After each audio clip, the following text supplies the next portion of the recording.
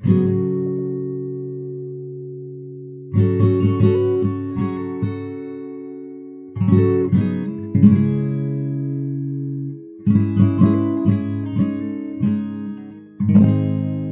Strategic Defense Initiative, also called SDI, was first announced publicly by U.S. President Ronald Reagan in March of 1983. The SDI was created with the intention of ending the nuclear standoff between the United States and the Soviet Union. A concept called Mutually Assured Destruction, or MAD, had become the leading military defense doctrine, meaning that if one side nuked the other side, the losing side would have fail-safes in place that would launch all or most of their weapons, destroying their attacker either way, and potentially ending the world as well as a byproduct.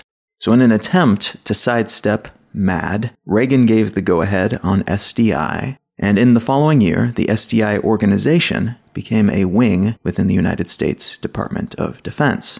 This organization was tasked with developing defenses that could, in short, knock down or otherwise defuse intercontinental and submarine-launched ballistic missiles. If the Soviets launched a nuke, the US wanted to have ways to zap its propellant with a laser, fry its guidance systems with a microwave beam, or knock it out of thin air with another missile.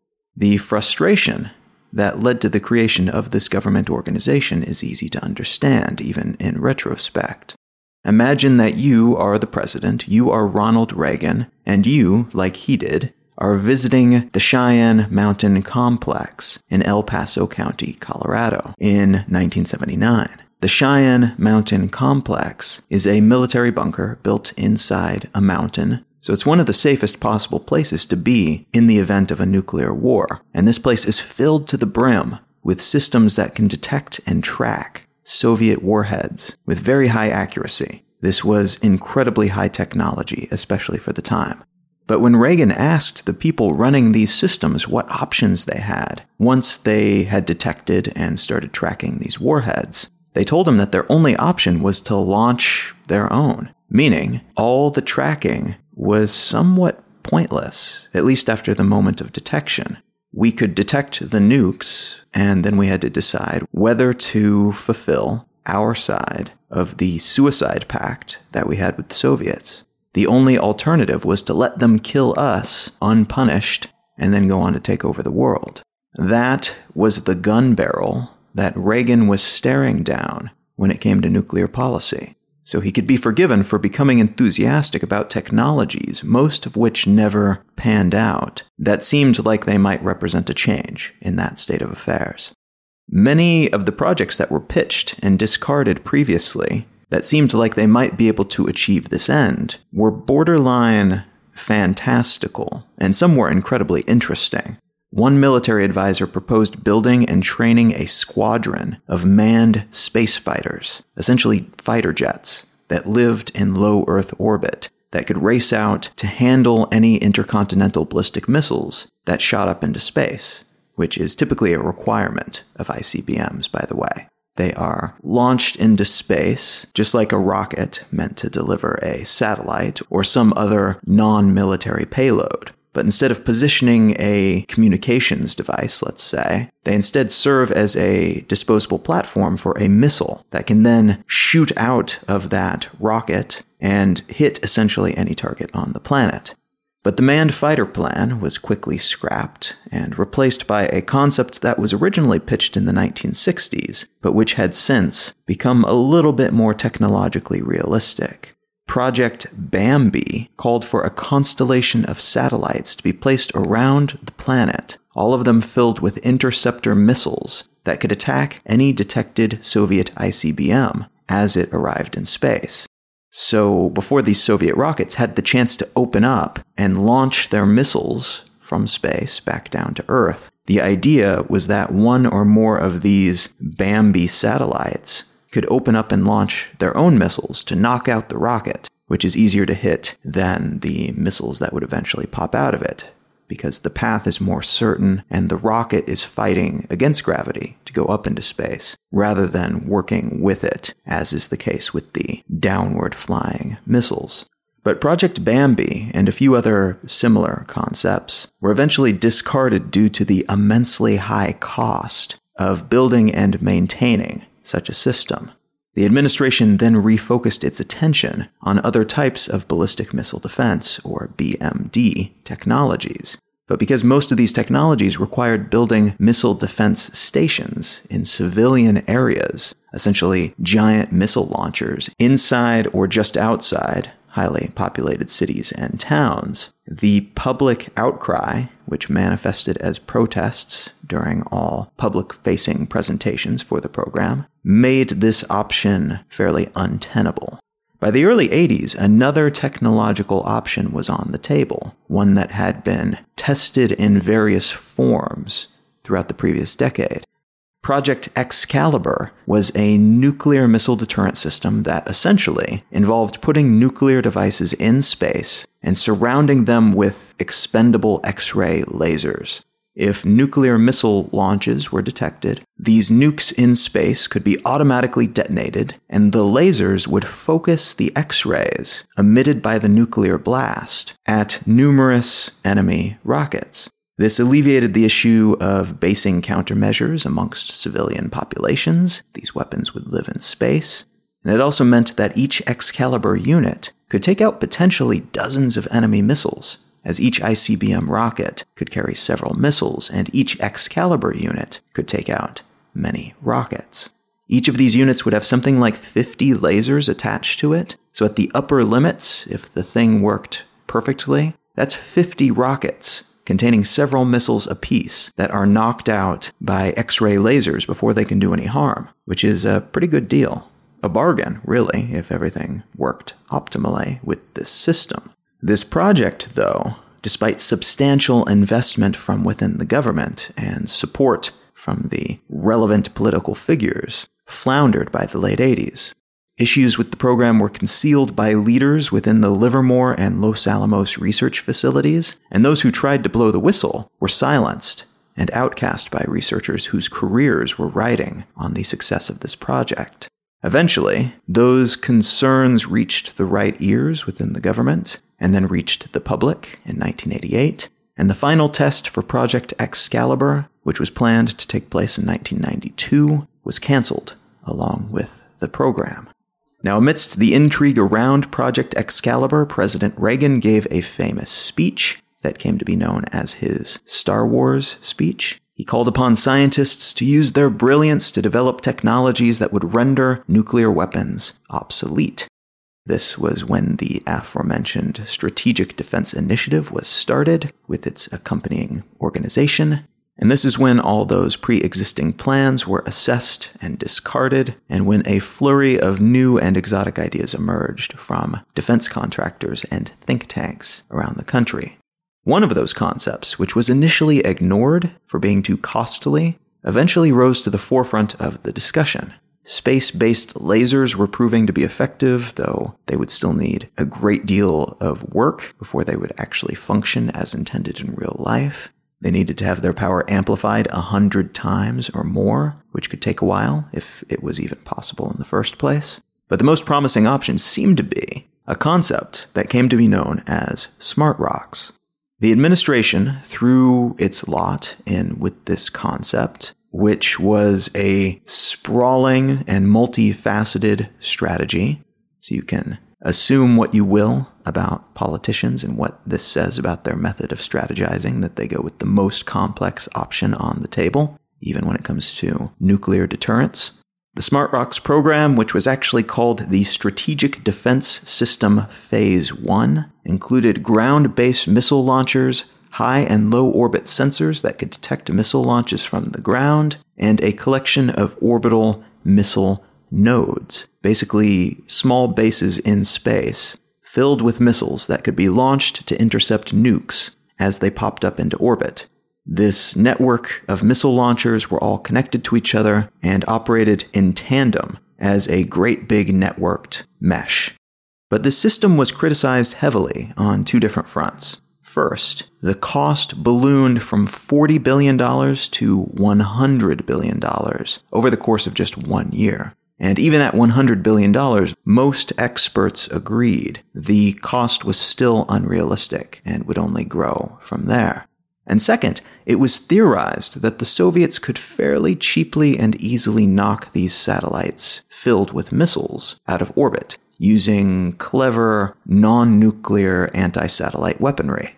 Meaning, the US would spend a fortune building these things and getting them up into orbit, but the people they were meant to neutralize could, without too much trouble or expense, take them out of commission, destroying all those missiles and eliminating part of a mesh that was built to work together. Lose a few pieces of that web, and the whole thing falls apart.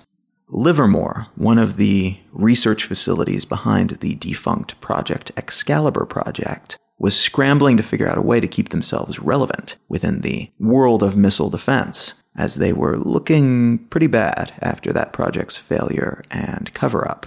They came up with a concept that was similar to the Smart Rocks program, but which made use of the then burgeoning field of microprocessors. Essentially, right at that moment in 1986, microprocessors were becoming available that had the power of a supercomputer of that era, but all of it contained on a single chip.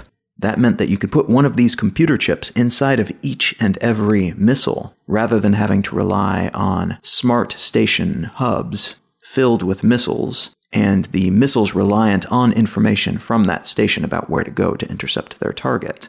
This new concept, which was a riff on the Smart Rocks project, was called Brilliant Pebbles, and it solved a lot of the problems with the prior, less technologically sophisticated version of the space-based missile plan. If the Soviets wanted to take out these countermeasures, they would need a missile for each and every one of these smart missiles that were up in orbit. And because the overall system would be less reliant on a relatively small collection of nodes to guide the larger number of weapons, all of the pieces in this network could work independently of all of the other pieces. There wasn't one or a few points of failure that could be targeted. Because this concept also scaled down the size of the weapons and the number of assets required, the overall cost of the entire project dropped from somewhere over $100 billion to somewhere around $10 billion. This concept was reworked and adjusted in the following years due to changing technological realities and changing political realities on the ground.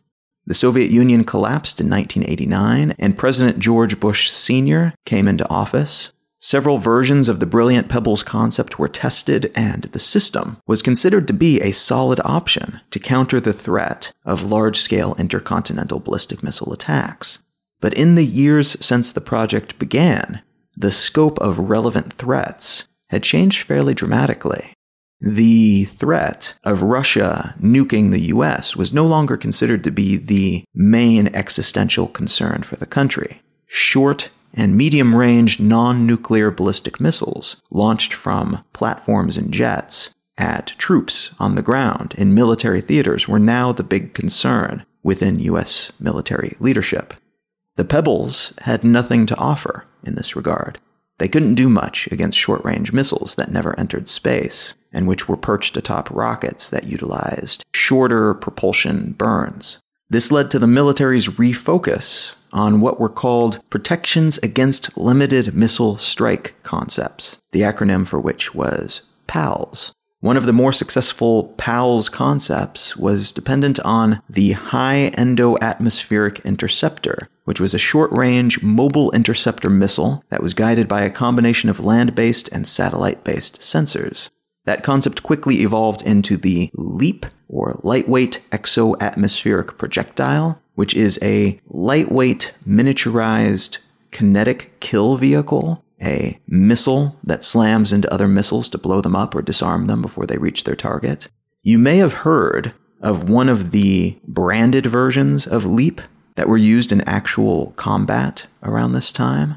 During the first Gulf War, Scud missiles were being used against US and US-backed soldiers. Patriot missiles were then cleared for use by the US, and of 42 Patriot missile launches, 41 Scud missile intercepts were achieved. a near-perfect record, which convinced Congress, which had been skeptical of the validity of the Strategic Defense Initiative, to support the organization that had been able to shoot enemy missiles out of the sky and whose interceptions were being broadcast around the country on the news each night. The Brilliant Pebbles program was eventually canceled under President Bill Clinton, as the SDI refocused its attentions on ground-level missile interceptions, leaving the more exotic space-based solutions to science fiction for the time being.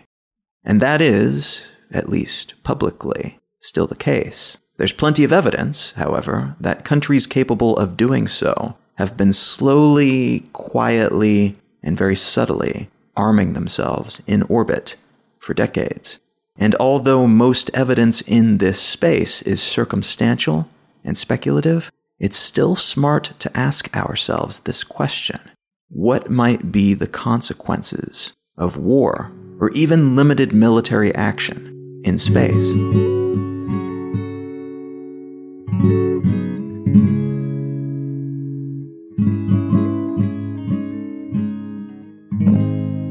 You are listening to Let's Know Things.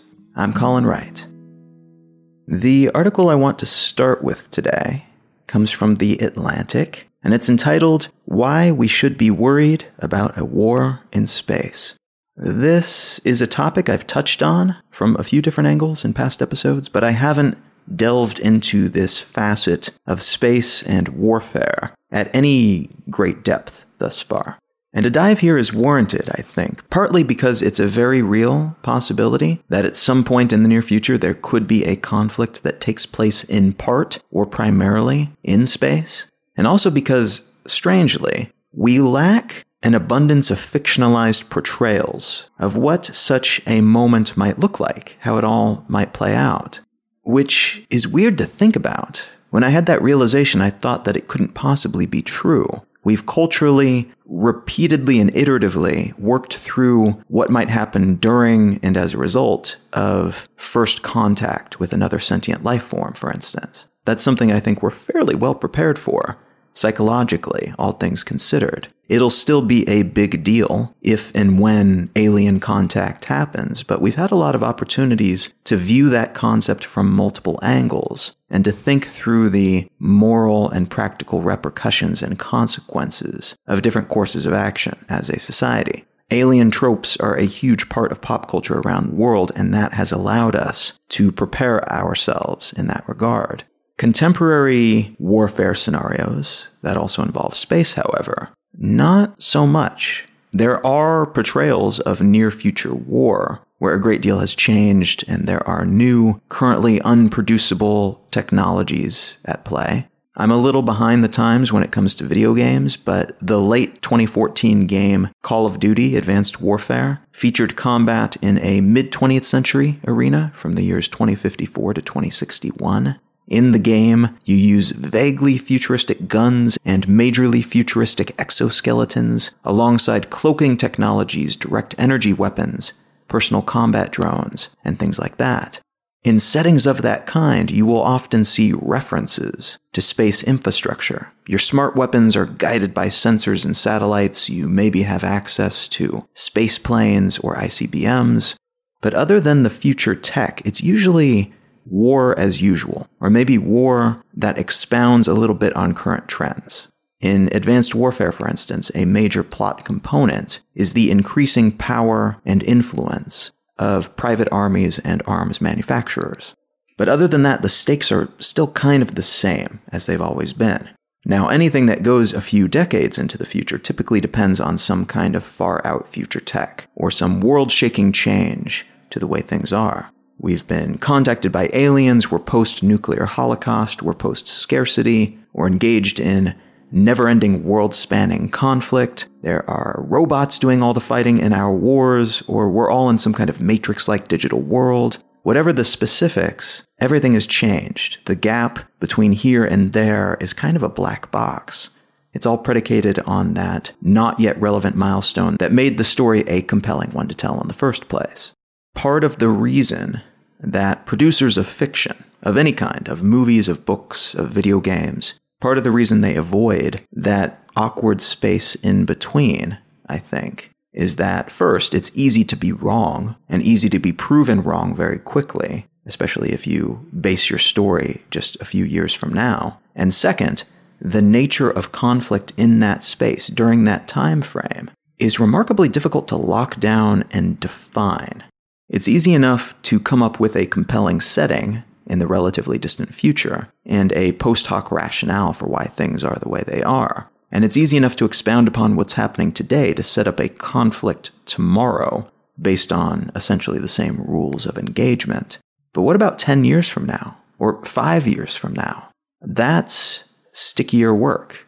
By the time you're done writing the book or producing the film, you could be proven wrong. It will be essentially the time in which you're setting your tale. Or your fiction could be less surreal than reality has become in the meantime. It's difficult to know. It's a bad investment by most current media production business models. This article from The Atlantic is about that unknown, less often fictionalized space in between. It's about the status of international law in space, especially as it applies to conflict. And it talks about the current state of things way up there in orbit around the planet and beyond. One important tidbit you can't help but walk away with anytime you read about this subject is that there's a lot we don't know, a whole lot about the current state of things. Someone knows. Those working on the relevant technologies and those high enough up in the political food chain no doubt know a whole lot more than I do. But most of us here on the ground, without high-level security clearance, there's just no way to get that information. We can speculate, and we can aggregate seemingly unrelated information in an attempt to paint a legible picture, but there are just so many blank spots that ensure even the most informed speculator is working from a lot of guesswork. So keep that in mind when having this type of discussion. It's also important to note that an understanding of the past, in this case, doesn't necessarily accurately inform the present. The first space age began with Sputnik's launch by the Soviet Union in 1957 and peaked with the US Apollo program, which ended in 1972. The second space age is generally considered to have begun in the early 1990s as the Soviet Union collapsed, the world stage changed, and the age of computers made digital technologies ubiquitous on the ground and made microchips a given in all of our technologies out beyond the atmosphere. The information age, as this period is also often called, made space launches commonplace enough that most people aren't even aware of 99% of the launches that take place. Another attribute of this second space age is that the majority of launches and hardware launched into orbit are paid for and owned by private companies rather than governments. And this is increasingly true today. Some scholars on the subject have even argued that we should designate the early 2000s onward, from around 2002 until today, as a third space age, which is defined by private space companies and research rather than the same, controlled almost exclusively by government agencies. The reason we can't necessarily look backward to understand what's happening today, though, is that around the same time that the first space age ended, there also emerged a new cloak of secrecy around government activities in space. Although there have always been military efforts up there orbiting Earth, that secrecy became more expansive and complete from the 90s forward, as the United States became, arguably, the world's sole remaining superpower, a superpower that was determined to lock in and expand upon that role, expand its own power and influence. So even as government funding for many existing public-facing space efforts was curtailed, and even as many of the surviving programs were merged with similar programs funded by other governments, the International Space Station being a prime example of that type of cooperative science-focused diplomacy. Different projects which were kept on the down low, their funding and purpose largely uncommented upon in unclassified documents, became a lot more common. A relatively well-known example of such a project is the Boeing X-37 series of spaceplanes, one of which, the X-37B, seemed purposefully designed to surreptitiously deliver spy satellites or weaponry into space, or to itself operate for a time as either a spy satellite or a space weapon. This unmanned robotic space plane, which could be remotely operated or could operate independently, autonomously, was the target of many write-ups and speculations, and to this day, we don't know if, as the Chinese claim, it was being used to spy on the Chinese space station module, Tiangong-1, or if it was being used to test out spy sensors against radiation and other space-based hazards, as claimed by The Guardian in 2014, or if it was being used to test the so-called Impossible Drive rocket thruster, also called the M-Drive, which was a theoretical propulsion system that didn't seem like it should work, but which had proven compelling enough in lab tests to warrant additional scrutiny by the US government. It may be that the X-37 was used for all of these purposes, and more, or perhaps it was used for none of these rumored use cases, and instead was purpose-built for something more specific and nefarious, or something incredibly mundane, and so boring that it would put conspiracy theorists to sleep. The X-37B is an autonomous or semi-autonomous robotic spaceplane that can carry passengers and or cargo, and which can stay in orbit without interference for the better part of a year, about 270 days. There are a lot of potential uses for such a thing. Now, the X-37 design, again, is just one of many such vehicle families, such technologies that we kind of sort of know about, but don't really know about. Journalists and enthusiasts are continuously catching whiffs of weird new projects that may or may not be real. Rumors that drift out of locked-down research centers like Los Alamos and the Homey Airport facility, which is more popularly known as Area 51. That latter location, Area 51, was only formally acknowledged to exist by the CIA in 2005. After a Freedom of Information Act request was made about the base.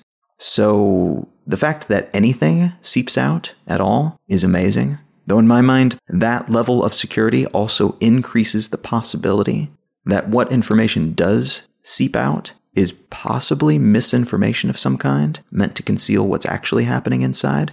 It wouldn't be the first time that's happened, so that's another good thing to keep in mind as a possibility here. An interesting side note, in 1974, astronauts aboard Skylab, the precursor to today's International Space Station, accidentally took photos of Area 51 from orbit, and this apparently created quite the hubbub, as this was the only plot of land on the entire planet that astronauts were specifically told not to photograph, as the research being done there was apparently the most secretive and sensitive on Earth, according to the US government. This discussion was, as far as released documents have indicated at least, it was never brought to a close, and the images of Area 51 from Skylab were not retroactively classified, as some people in the agency had requested. So they were released with the other information about Area 51 when the Freedom of Information Act request was fulfilled. I'm not going to get into the alien angle of Area 51 or how aliens could play into the concept of war in space. I may dive deeper into that in a future episode and have mentioned it a little bit in the past, but I will note that knowing the government was able to keep exotic aircraft like the X-37 and the U-2 and Project Oxcart, all of which are very weird looking and incredibly bizarre aircraft, that they could keep that stuff under wraps even as they went through all the requisite test flights and training. To me, that speaks volumes about their ability to keep even big, bizarre, resource and labor-intensive projects under wraps, which again is why it's more than believable that right now, today, not just the US government, but governments around the world, and quite possibly even non-government entities like corporations, have private, classified, space-based weaponry, vehicles, and other technologies under development and perhaps even operational. There are a lot of reports from governments around the world about so-called phenomena that are designated as UFOs, as unidentified flying objects. And there's a chance that some of these are, in fact, visitors from somewhere else in space, but there's also a very good chance that at least some are technologies being tested by other entities here on Earth, but which are strange and exotic enough that even trained pilots, military professionals, scientists would not recognize them as such. Now, the other countries and other entities point that I just made is an important one. Yes, the US and Russia have a massive head start due to their participation in the first space age and the accompanying space race. But other countries that picked up soon after that, like China and Japan and the collective of countries behind the European Space Agency, they're all doing very well for themselves these days. India has sent research equipment to Mars. Nigeria's space agency has launched a handful of their own satellites. This is a worldwide thing these days. You no longer need to be a superpower to have a presence out beyond the atmosphere. The US and USSR were responsible for 90% of all satellites during the first space age, but the majority of satellites today are operated by countries other than the US and Russia, and there are more satellites operated by private companies than militaries, satellites that we know about at least. But although having more players in this space represents a huge opportunity and a valuable, diverse collection of resources and points of view, it also represents a type of destabilization. Everyone involved has slightly different goals, different expectations, and there are some entities with a large presence up there who are playing by a different set of rules than everyone else. And even more menacing than that, quite possibly, are the groups that don't have a large presence up there, but have the capacity to get up there, and as a consequence, who have much less to lose if something horrible were to happen in orbit to all that infrastructure that's been built over the past 6 decades or so. A concise way to illustrate how all that stuff up there in orbit, which is seemingly out of reach, but which is in fact actually quite vulnerable, is to talk real quick about some tests that were done in the Pacific in the early 60s. Operation Dominic was a series of 31 nuclear weapons tests that were conducted in the Pacific as a response to the Soviets resuming their own nuclear weapons testing after a 3-year moratorium that was coming to an end. This series of tests included new models of nuclear weapons, new situations in which they might be used, and new methods of delivery for nuclear payloads. Operation Fishbowl was a smaller operation within Operation Dominic that included 5 of the 31 Dominic tests, all of which would take place at a high altitude. Meaning, rather than dropping nuclear weapons and allowing them to detonate on or just above the target, they would detonate these weapons way, way up in the sky. The majority of these attempts were aborted when pieces of the tracking or detonating hardware malfunctioned, but one of them, which was designated Starfish Prime, worked. On July 9, 1962, a 1.45 megaton nuclear weapon, making it about 100 times more powerful than the atomic bomb dropped on Hiroshima, was launched atop a Thor missile and detonated 250 miles, that's about 400 kilometers, above sea level over the Pacific Ocean. The Van Allen belts, bands of high-energy particles held in place around the planet by strong magnetic fields, had recently been discovered, and it was thought by some, including James Van Allen, who discovered the belts, that by detonating nuclear weapons in space, at the right place and in the right way, they may be able to either disrupt these belts of dangerous radiation, weakening or destroying them entirely, or they may be able to use these belts in some way, channel that radiation, perhaps to attack their enemies. Neither of these possibilities proved to be the case. The electromagnetic pulse from the Starfish Prime detonation knocked out electrical systems nearly 1,000 miles, that's about 1,400 kilometers away in Hawaii, and artificial aurora borealis were visible from New Zealand to Los Angeles. The explosion also crippled or killed a third of all satellites that were currently orbiting Earth, including the first ever communications satellite, which was launched the next day. And perhaps most disconcertingly, the blast actually added more dangerous high-energy particles to the Van Allen belts around Earth, rather than breaking them apart, making space a more dangerous place for humans and satellites for 5 years after the blast. Now, humans being humans, the Cold War being the Cold War, this was not the last orbital nuke of its kind, despite how horribly Starfish Prime turned out. The Soviets detonated some of their own way up in space and near space, and the US set off a few more as well for good measure. As a consequence, we now have a pretty good sense of what happens when nukes are used at high altitudes, and frighteningly, have even worked those options into our military playbook. It may be useful, for instance, to create a huge EMP blast over a highly populated area, despite the many downsides of such an act. It's also important to prepare for what might happen if an enemy does the same over one of our cities. And as I alluded to before, it may make sense for a relatively underpowered military to use a nuke or other explosive in this way. Knocking out a significant portion of the satellites in orbit, which are primarily owned by wealthier, higher-tech societies, could serve as a massive blow to those more powerful foes. And such a strike could be leveled by a relatively underpowered player. It's also possible that the threat of such an act, taking out a significant portion of the 1,700 or so satellites currently in orbit, could be threatened for diplomatic or monetary gain. It's not unthinkable, for instance, that North Korea, which has few resources in orbit, could threaten the US and other countries, the world, really, with such an act, demanding resources and diplomatic power in exchange, holding everything in orbit hostage. And that is one of the big important points in this discussion. If you take nothing else away from this episode, please take note that new technologies and new military theaters often result in shifts in the global power dynamic. This has been true throughout history, and it is true here as well. Sometimes the change is from ground to sea or from sea to air, and those nations, those people with experience with these new technologies, or some latent or first mover advantage, tend to take more control than they had before as a result of that changeover.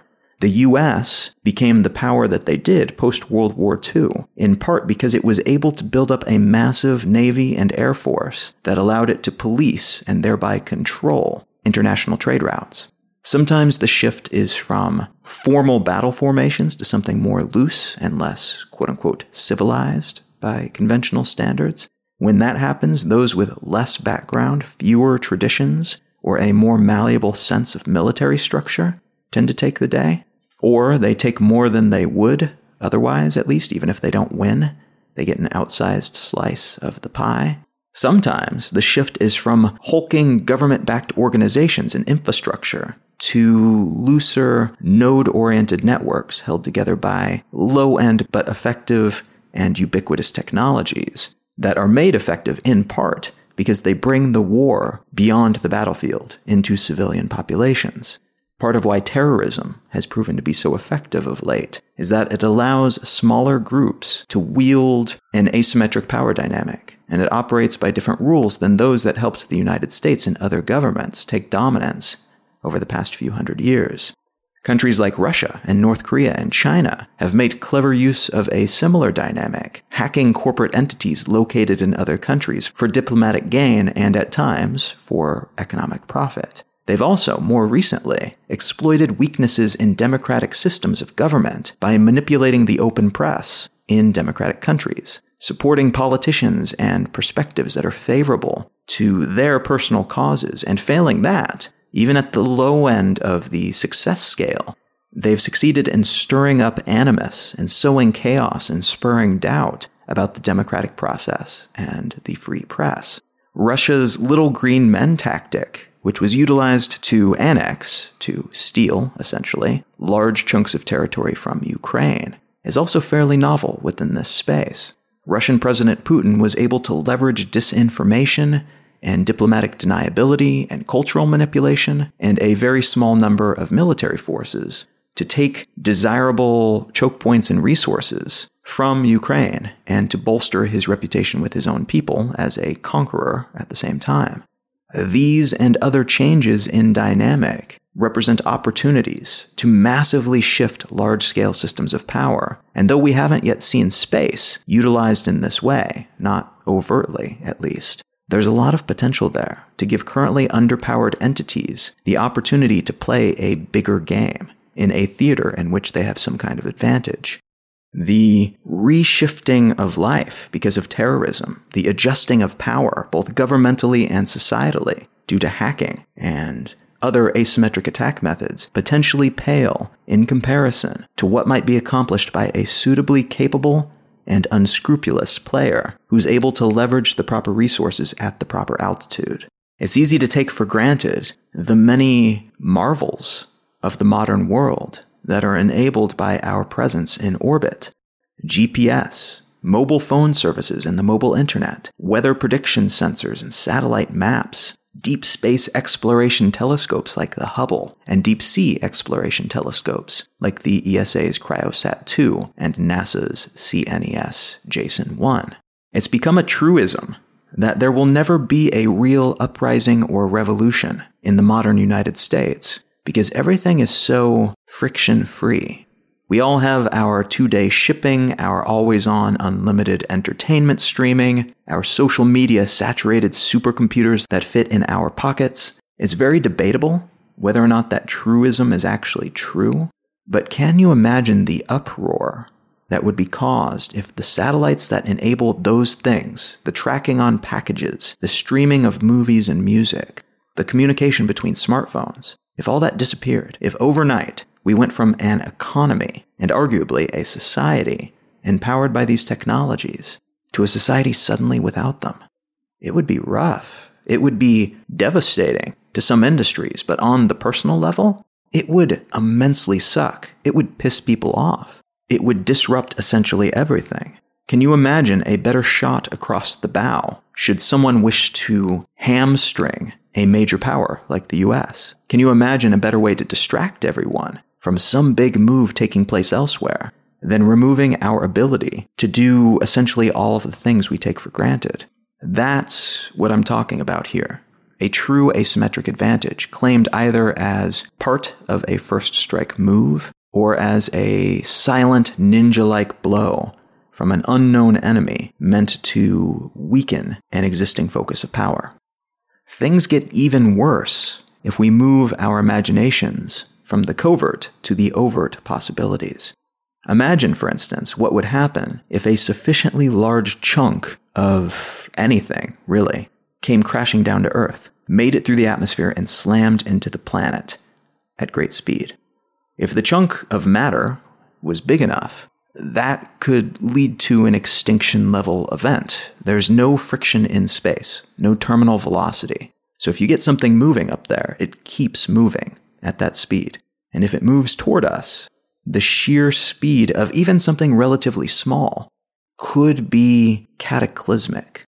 As we dial up our space-based efforts toward asteroid mining, this could become a true concern. After all, it just takes one rogue company or organization or person with access to space-based rock-moving capabilities to potentially destroy all life on the planet. That's a fairly substantial worst-case scenario that requires a relatively small quantity of resources and effort and know-how to achieve it, especially if the infrastructure for moving things like asteroids is already in place. One pissed-off employee, or even one suitably inept employee, could trigger human extinction, not to mention all of the other animals and plant life on Earth. But that's a little ways in the future. Today, the major threat in space, I would argue, is less about nukes and radiation and asteroids, though those are very substantial threats that we should be thinking about and preparing for, and more about smaller, more focused uses of kinetic energy, which is to say, slamming stuff into other stuff. China demonstrated the potential and danger of this type of weaponry in 2007 when they tested a kinetic kill vehicle, in essence a giant space bullet, on one of their own aging weather satellites. This space bullet collided with the satellite at 8 kilometers a second, or nearly 5 miles a second. Again, stuff moves very fast in space, which blasted the satellite to bits. Mission accomplished. As a consequence of that success, however, the satellite broke into more than 2,000 pieces of golf ball size or larger debris, and an estimated 150,000 debris particles, all of which can be incredibly dangerous in orbit, all of them moving at high speeds and never stopping unless their orbit degrades and the atmosphere burns them up. It's estimated, based on current tracking models, that about 30% of the larger pieces of debris from the destruction of that satellite in 2007 will still be orbiting the planet like tiny little space bullets in the year 2035. I did an episode on the technologies being used to attempt to control orbital debris. It's episode 32 and is entitled Frontiers, if you're interested. So I won't say much more about that topic here in this episode, but I will add, for the purposes of this conversation, that China has reportedly tested this type of satellite-destroying weaponry twice in the years since 2007, and that the United States tested the same technology back in the 80s and gave it another go in 2008. It's suspected that the US opted for that more recent launch to show the Chinese that they still could, which speaks volumes about the posturing that's going on here, even if neither country or the other nations with a stake in space are being seriously overt about their relative military power and offensive and defensive capabilities in orbit. Thus far, there's been no combat, no military conflict in space. But the writing is on the wall that, although there is a United Nations treaty on the principles to which member states should adhere when operating in space and on celestial bodies like the moon, these principles aren't really adhered to in any strict sense. One of the principles, for instance, is that, quote, states shall avoid harmful contamination of space and celestial bodies, end quote. Which, I mean, if you look at all the junk up there, the ever-increasing cloud of dangerous debris whipping around the planet at all times, it's pretty clear that these guidelines are more for show than anything, at least at the moment. The practical realities and in-situ needs of the entities involved, those are what's guarding our species' hand, not United Nations policy. So it's probably a good idea that we figure out how to ensure that those realities and needs align with not stumbling into military conflict with each other in the first place. Systems in space can be hacked. They can be fried by radiation or explosions. They can be captured by military craft or other satellites. They can be blown apart by space bullets. They can be deorbited and incinerated in the atmosphere. Or they can be brought down in such a way that they survive the atmosphere and crash down onto land or sea. Assets in space are expensive, far away, and moving very, very fast. These assets are generally hardened against things like radiation because of the environment in which they're meant to exist, but they're actually quite frail in comparison to the hardware that we have on Earth.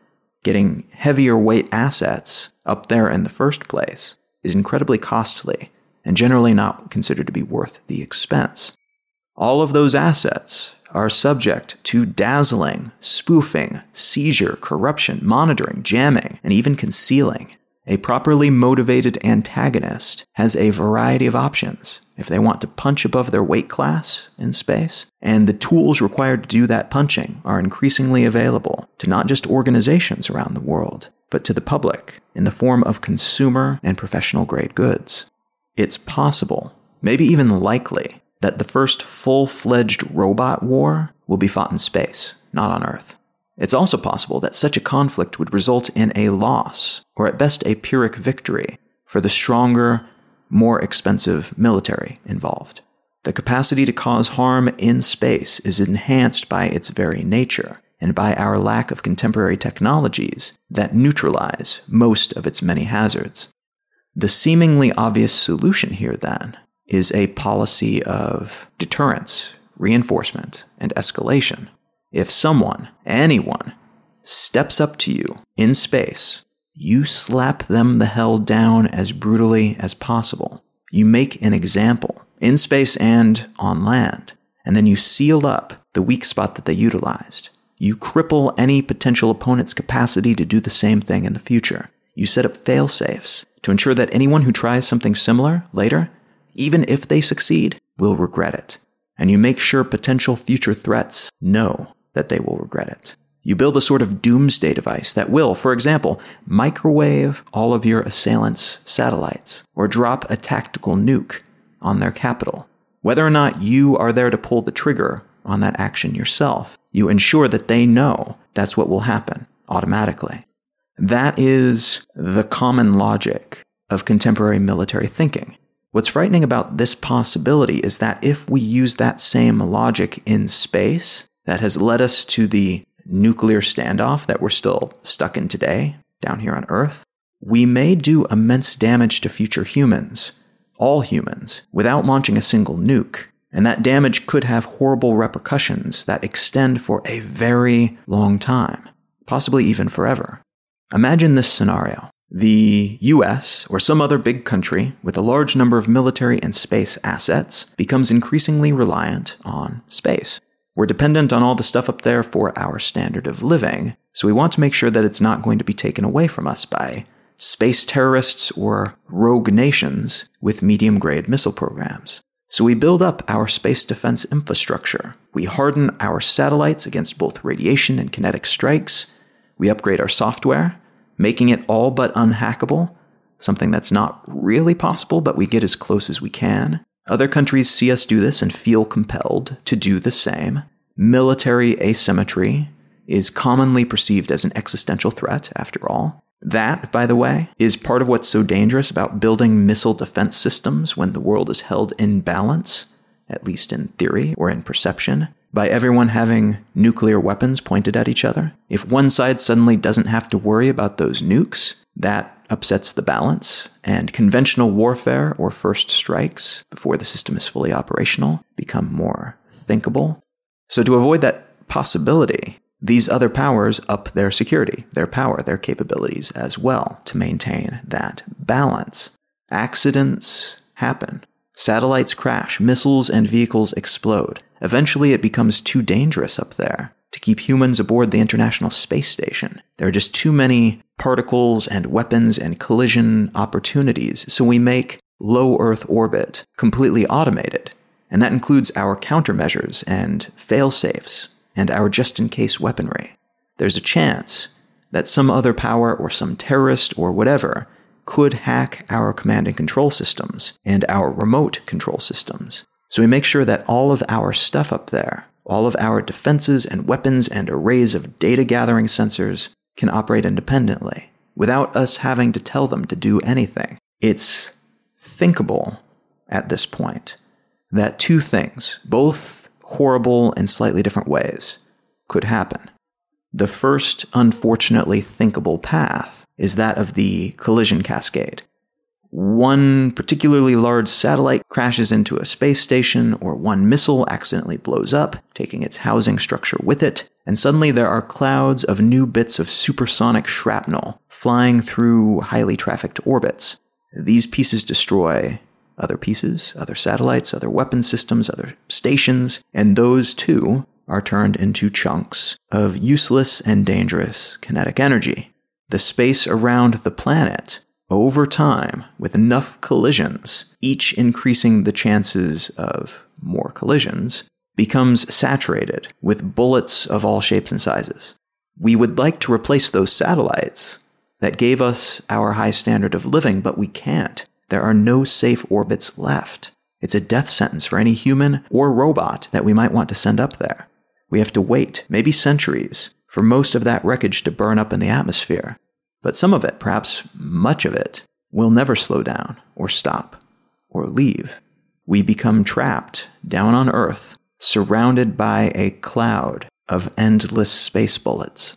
The second, unfortunately thinkable path is that of the automated death jacket. We set up so much infrastructure out there in space, all the pieces pointing at each other, and all the pieces capable of operating in isolation, that at some point we are unable to move, unable to function, without potentially accidentally setting something off, without triggering some component of a complex Rube Goldberg-esque system that leads to another type of cascade, some kind of self-destruct sequence or misfired counterattack that leads to World War III. It could be that we lose effective control of these systems. It could be that we still technically have control, but it's such a tangled mess that we can't be sure of what will set off what. In either case, we build our own planet-sized prison, locking ourselves in with death machines, meant to watch the other death machines. It's the planetary equivalent of surrounding ourselves with landmines. We put them there to protect ourselves, but then we can't figure out a way to safely leave when we want to. We're stuck. This second possibility, in particular, at some scale, seems pretty likely to me, because unlike on Earth, there are no hard-set boundaries in space. There's no sovereignty. There are no borders to respect. That means, in theory at least, anyone who occupies space and who can defend that space kind of owns it.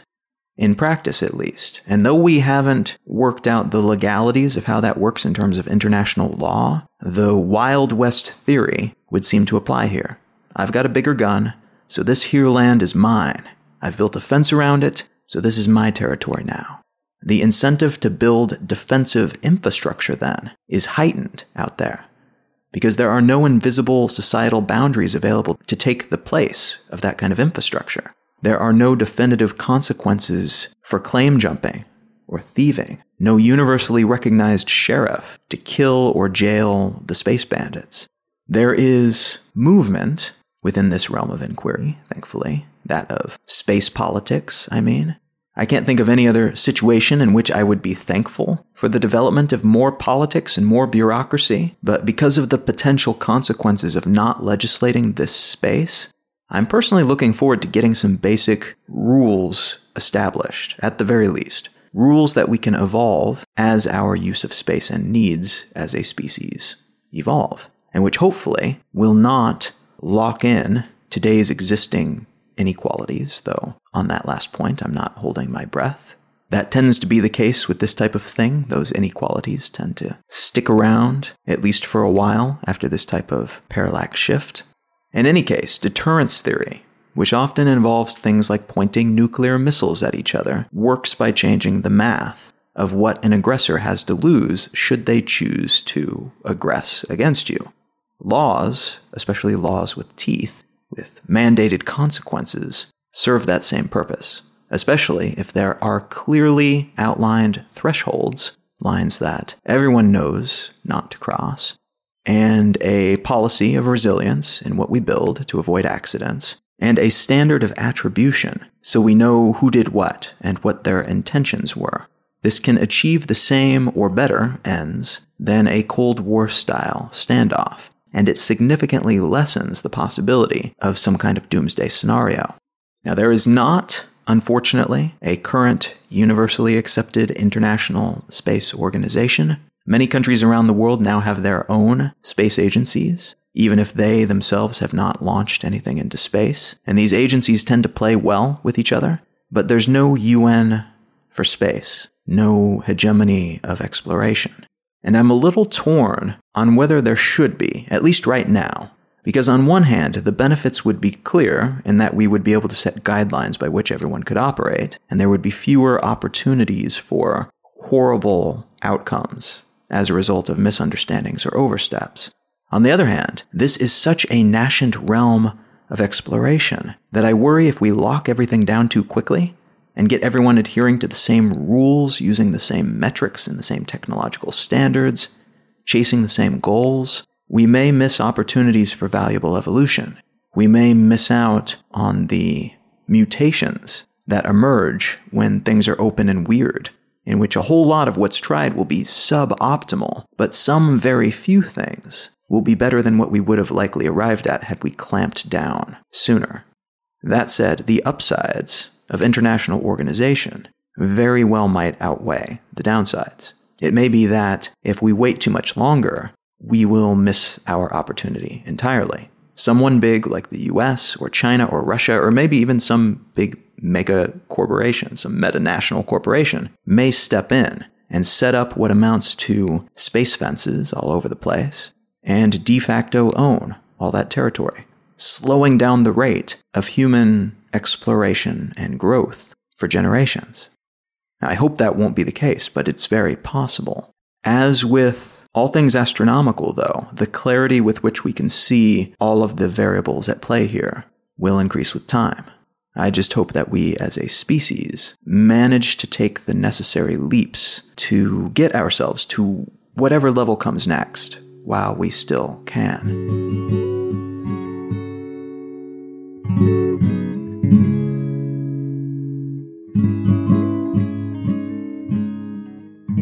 The book that I'd like to recommend today is space-related. I thought it made sense to bring in something kind of fun and science fiction-y. It's called Pushing Ice, and it's by Alastair Reynolds, the author of a series that I'm pretty sure I recommended on here, maybe last year, the Revelation Space series, which is really quite good. This is just a novel, it's not a series, and it's a novel about space that starts out in relatively contemporary times, probably a few decades in the future. And kind of the catalyzing moment for the story is that one of Saturn's moons, Janus, deviates dramatically from its usual orbit around Saturn, and it sets a path for a distant point in space.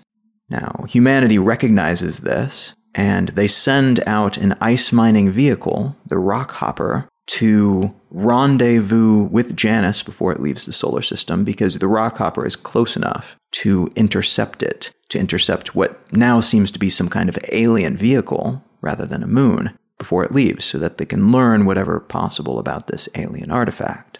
This story is particularly compelling, I think, because it addresses a whole lot of issues related to spaceflight, and the downsides particularly of space travel and exploration. Namely, if you travel at a significant percentage of the speed of light, time around you outside the vehicle moves far faster than the time that you experience in transit. And there's also the downsides and opportunities of living within a closed-loop system where everything must be recycled, and kind of the mind-bending gymnastics that a person must go through when entering and learning about a wider universe, in which there's so much that you don't know, and there are so many potential opportunities, but also a vast array of threats and missteps that you won't know about until you take them. This book is a whole lot of fun. It's very interesting. It actually just occurred to me it would probably be a great entry into reading science fiction if that's not your typical genre. The characters are interesting. The book is well written. The language is quite good in it, in addition to the concepts being really interesting. So if you get the chance, if you're looking for a good read, Pushing Ice by Alastair Reynolds comes very highly recommended. You can find out more about me and my work at Colin.io. You can find my blog at exilelifestyle.com. And you can find the show notes for this episode and every episode of the podcast at letsknowthings.com. Feel free to reach out and say howdy on social media. I'm Colin Wright on Facebook, and at Colin is my name on Twitter and Instagram and YouTube and other places of that kind. Thank you so very much for listening. I am Colin Wright, and I will talk to you again next week.